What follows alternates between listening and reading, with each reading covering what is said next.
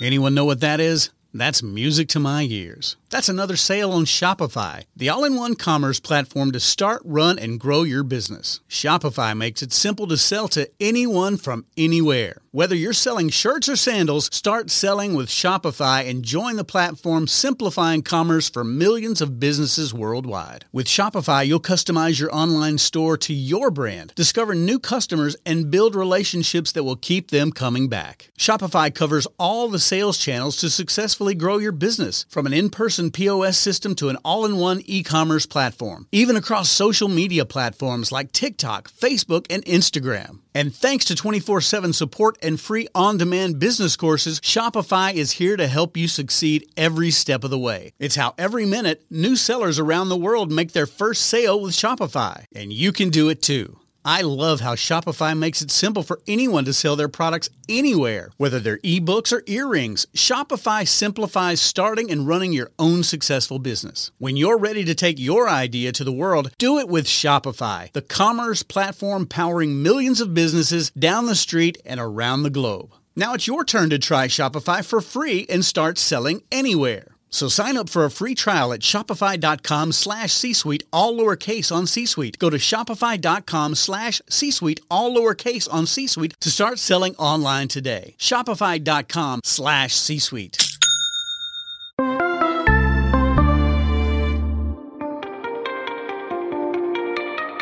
My name's Steve Mackey. I'm the owner-pharmacist at Spruce Mountain Pharmacy in Jay. We're in the Western Mountains of Maine. We're about an hour and a half northwest of Portland. We're a hybrid pharmacy, so we're offering traditional retail pharmacy services plus compounding. We're using the Computer RX software here to make us kind of unique in the market. We use the RX Safe Rapid Pack strip packaging program and hardware to make compliance packaging available for our patients who choose to have that as a service that we offer. When we brought the Rapid Pack pill packer into the system, we brought that in the same time we moved to the new building. And I remember seeing the machine roll in and I was over the moon. I'm like, oh my gosh, the pill packing machine is here. I am so excited for this. That pill packing system has been a growth point of my pharmacy. To learn more about how the RX Safe Rapid Pack system can help improve your pharmacy's efficiency and revenue, visit rxsafe.com. That's rxsafe.com.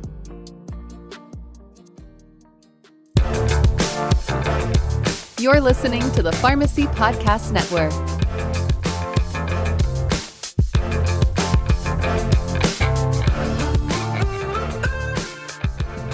This is the PGX for Pharmacists podcast. We believe pharmacists are the best positioned providers to lead in PGX. Pharmacogenomics is the study of how genes affect a person's response to drugs.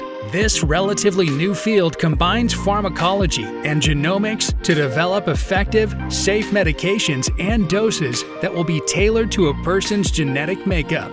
This podcast is dedicated to pharmacists with an interest in learning more about the data analytics, industry trends, and evidence-based usage of pharmacogenomics. Welcome to PGX for Pharmacists, part of the Pharmacy Podcast Network.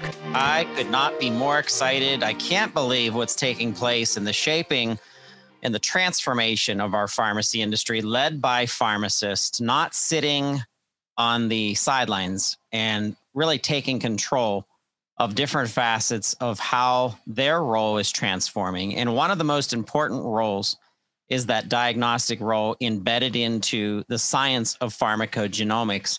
I am proud to announce the PGX for Pharmacists, led by Dr. Becky Winslow, has been awarded top 20 podcasts by a London-based publication, Welt Magazine. And we are so thrilled to have this kind of attention and the quality that Dr. Winslow drives.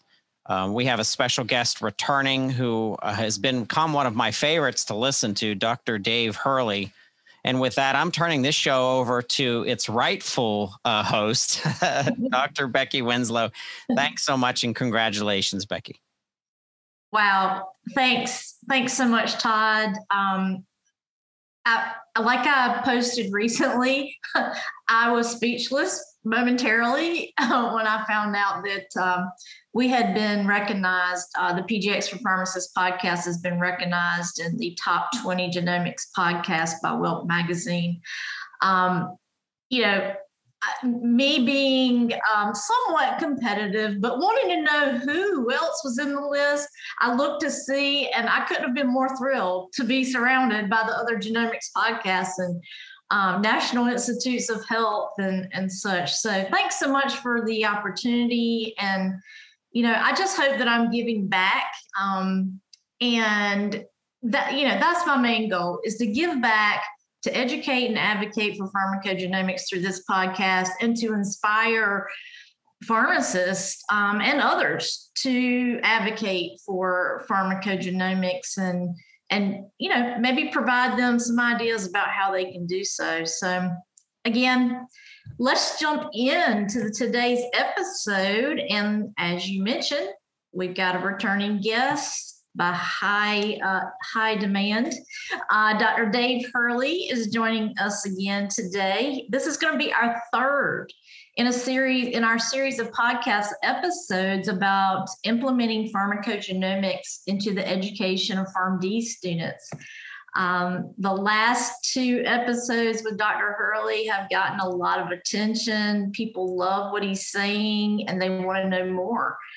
So we're going to look at today, Dr. Hurley's going to share with us how those interested faculty could start a program for PGX education at their own school.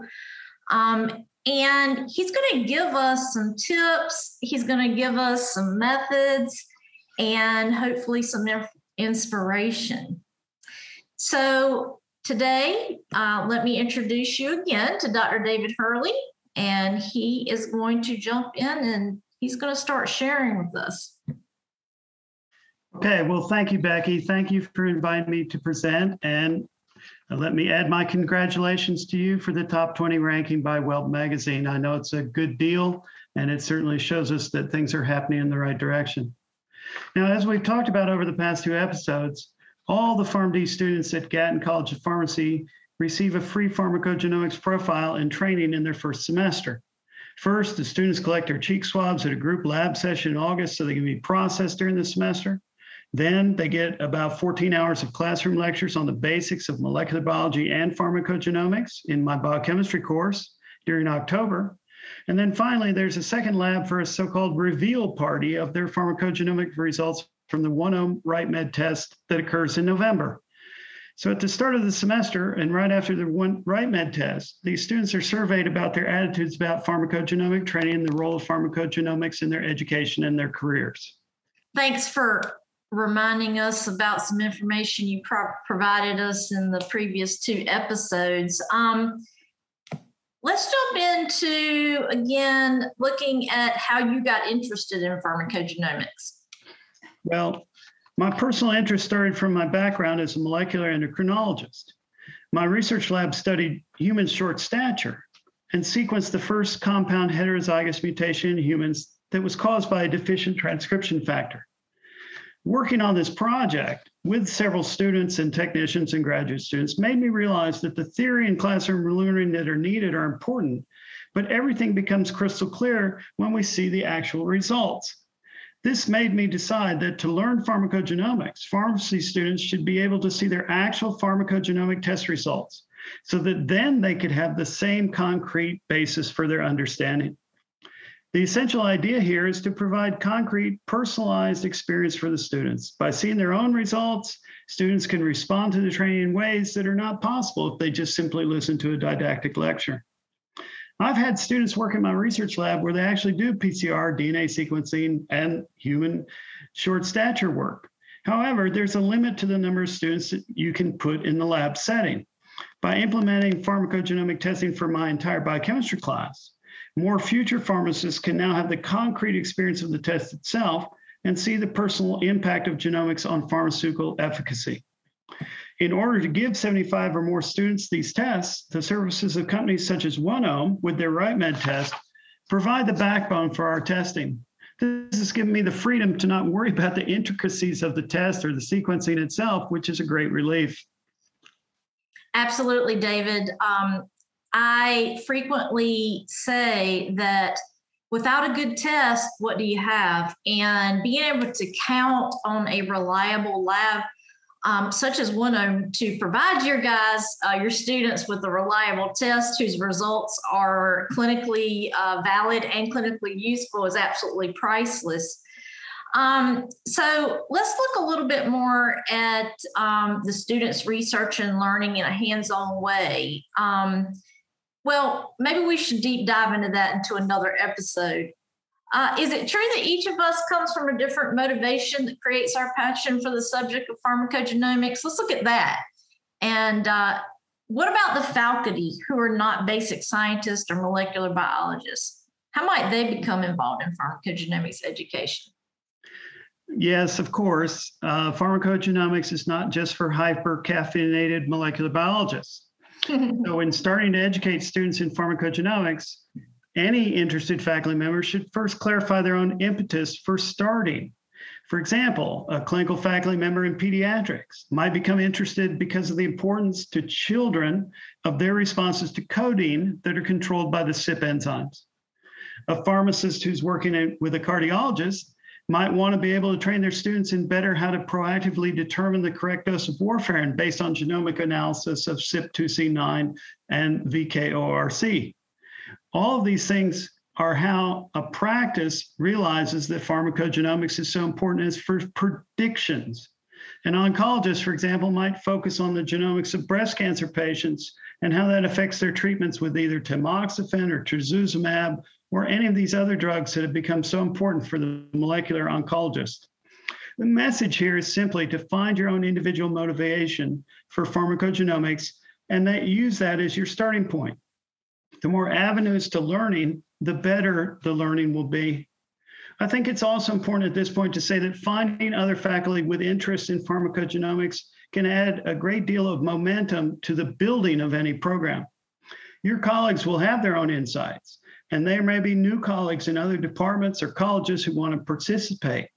Letting faculty know about how they can contribute with shared interests and plans will provide new ideas and topics for any training plan as it develops.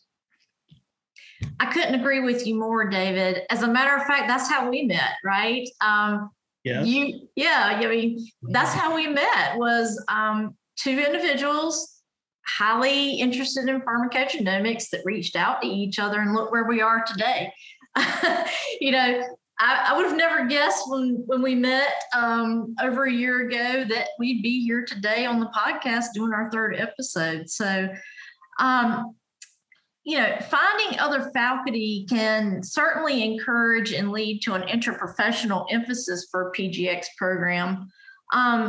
Combining pharmacists with physicians or public health faculty can lead to interesting cross-fertilization.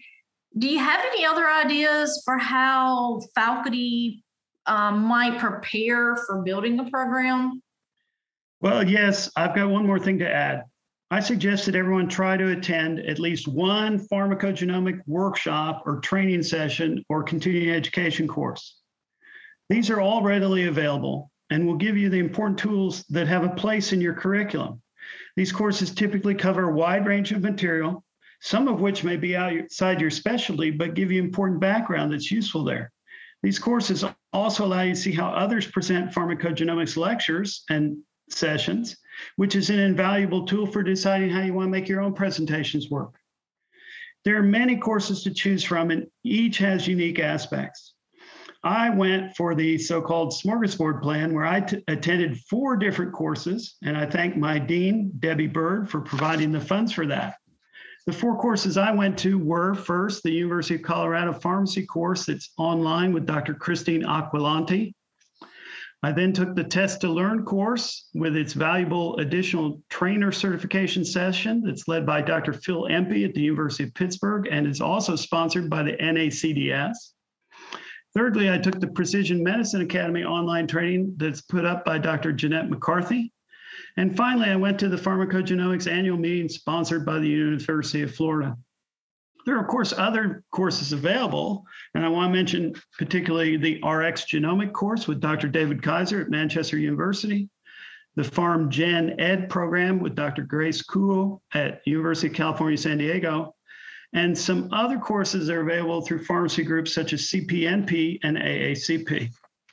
What is so stimulating to me, to amplify what you just said, this training allowed me to make the contacts where so many people are sharing their enthusiasm about this material. That network of contacts has led me to valuable conversations that continue through today. For example, when you need a boost to get through a tough spot, when you need somebody to give you a little bit of cheering up when the world doesn't seem to be going the right way, it's nice to have someone to call who will listen to you. And sometimes it's nice to call someone and get a spot on their podcast.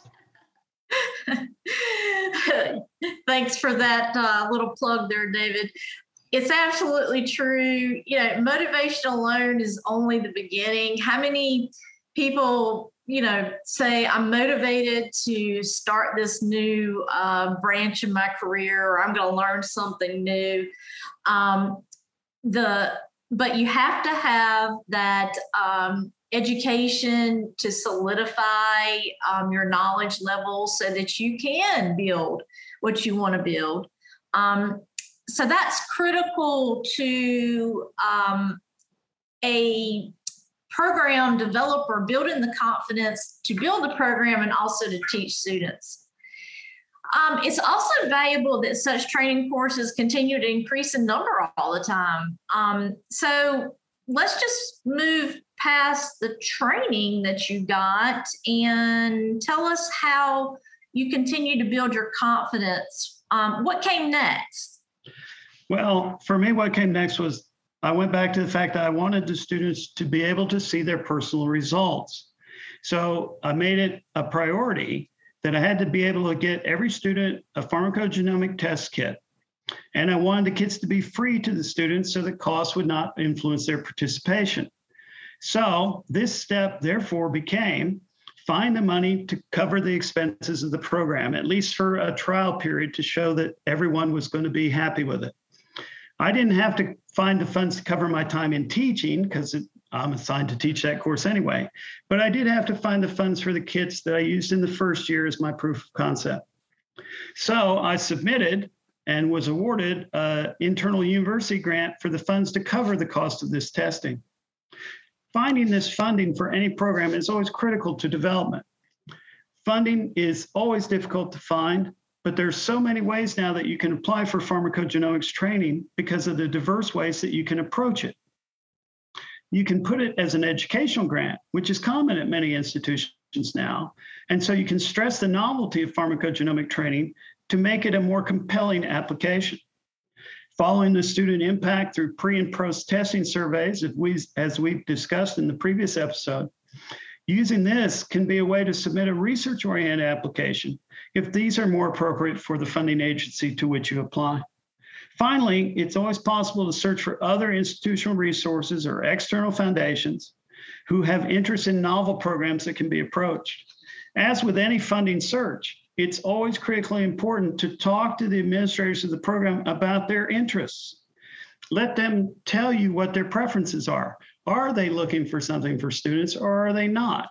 This kind of pre-screening of foundations and administrators will allow you to align your application with the goals that they have said to you, and therefore increase your chances of success when you submit your application.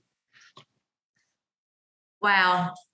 The money discussion comes up. It's necessary, absolutely necessary. The show me the money conversation and how to justify why you need that money.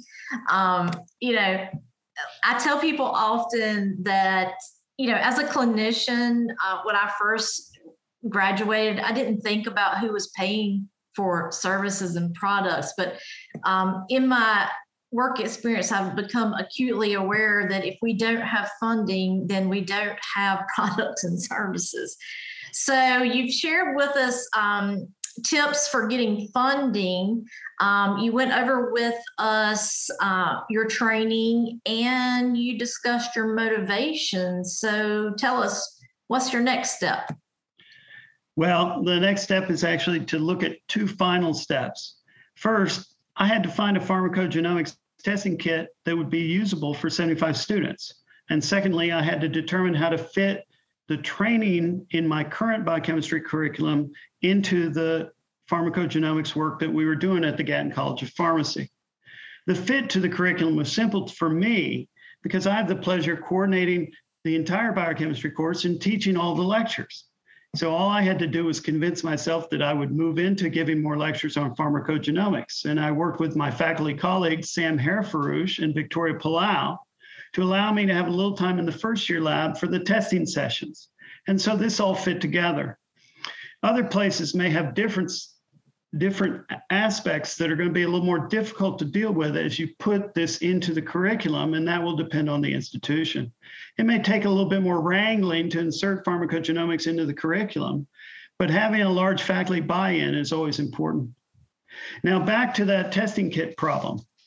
In the first year, I used a non-commercial source for my testing kits, but I realized that there is real value in having a company to handle the process. After searching around, I found OneOme and their RightMed test of 27 genes, which seemed perfect. And as of today, I've just set up our third year of using these RightMed test kits. I'm delighted to build up a relationship with this company, which is extremely motivated, and have worked with several representatives who have participated with me on this over time. Of course, as you all know, there are going to be advantages and alternatives that are different for different institutions and programs. For example, if you're a clinician who's already using a specific pharmacogenomic test for your patients, and kudos to you, then you would probably want to use that test for your students. It may be logical or there may be local or regional pharmacies that have experience with other specific tests, and those would, of course, be the obvious choice. And in the end, it's always better to consider many choices to find the one that best fits in with your plans. You're absolutely correct, David. There are a lot of PGX laboratories. There's a lot of PGX tests out on the market. And, knowing how to discern one test from the other is critical as far as clinical validity, clinical utility goes. But I'll tell you another discernment that I look at is that lab and their services that they offer, are they pharmacist friendly? Especially when I'm working with pharmacists on implementing PGX. So you're absolutely correct. Like identifying vendors that want to promote pharmacogenomics education, who recognize the value of PharmDs in pharmacogenomics is absolutely another layer that just makes this process run smoother. And it sounds like having that relationship with OneOme certainly helped foster the success for your program at Gatton. Can you elaborate on that anymore? Well, one thing that's been particularly enlightening about OneOme is the eagerness with which they've helped me adopt and use these kits. Every time I needed information, they were there for me. When I discussed things about writing the contracts, getting permission, doing all the administrative work that we know takes up much more time than it should, they were very helpful with that. And then finally, the first year that we did this, there were two different OneOme representatives who actually came to our so-called reveal party in November, where the students looked at their pharmacogenomic profiles. And those two representatives, Lori Borchers and Julie Hessick, who's a pharmacist herself, they came down and actually interacted with the students. I think the students probably wore them out. It was 6 hours of questions, but they had a lot of fun. And I think that helped the OneOme representatives understand a little bit about what students are seeing that they might not have thought of before. Mm-hmm. So in this sense, OneOme and their new representative that I have now, John May, they're working great to help me make this into the program that can really set the stage for how to make pharmacy students learn about pharmacogenomics. So what I hear you saying, David, is OneOme actually, it's just a two-way street. They are benefiting from being able to be in there and hear what students need, and that they want it to succeed. They recognize the value in pharmacists having this education. So, that is priceless. That is priceless that you have that relationship. And I've been in the industry for nearly 8 years now. And, the question is always, who is your target client? Who will appreciate, who can we target to implement pharmacogenomics? And I think that PharmDs they're not always at the top of the list, but they're such a great opportunity.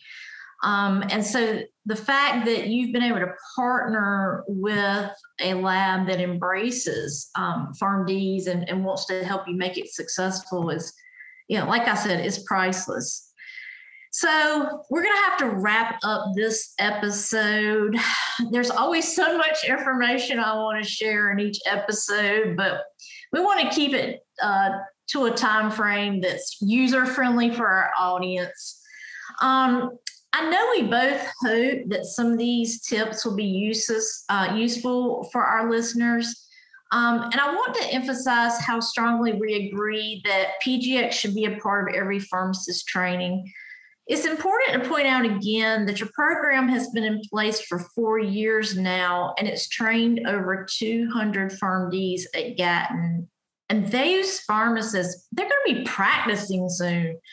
And I can just say from the students that I've had through API programs that they don't forget pharmacogenomics. So, those students that you're training, they're getting ready to be unleashed on the world and take that pharmacogenomics education with them. So thank you so much, David, for your work in advocating for pharmacogenomics and educating these students and, building that framework for them to take pharmacogenomics into their careers.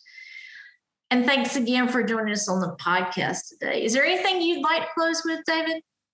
Well, I'd just like to say that I'm very proud that Gatton is now a College of Pharmacy. This is the first school that I believe has all 4 years of its students knowing their full pharmacogenomic profiles for free. This is a unique accomplishment for a pharmacy school.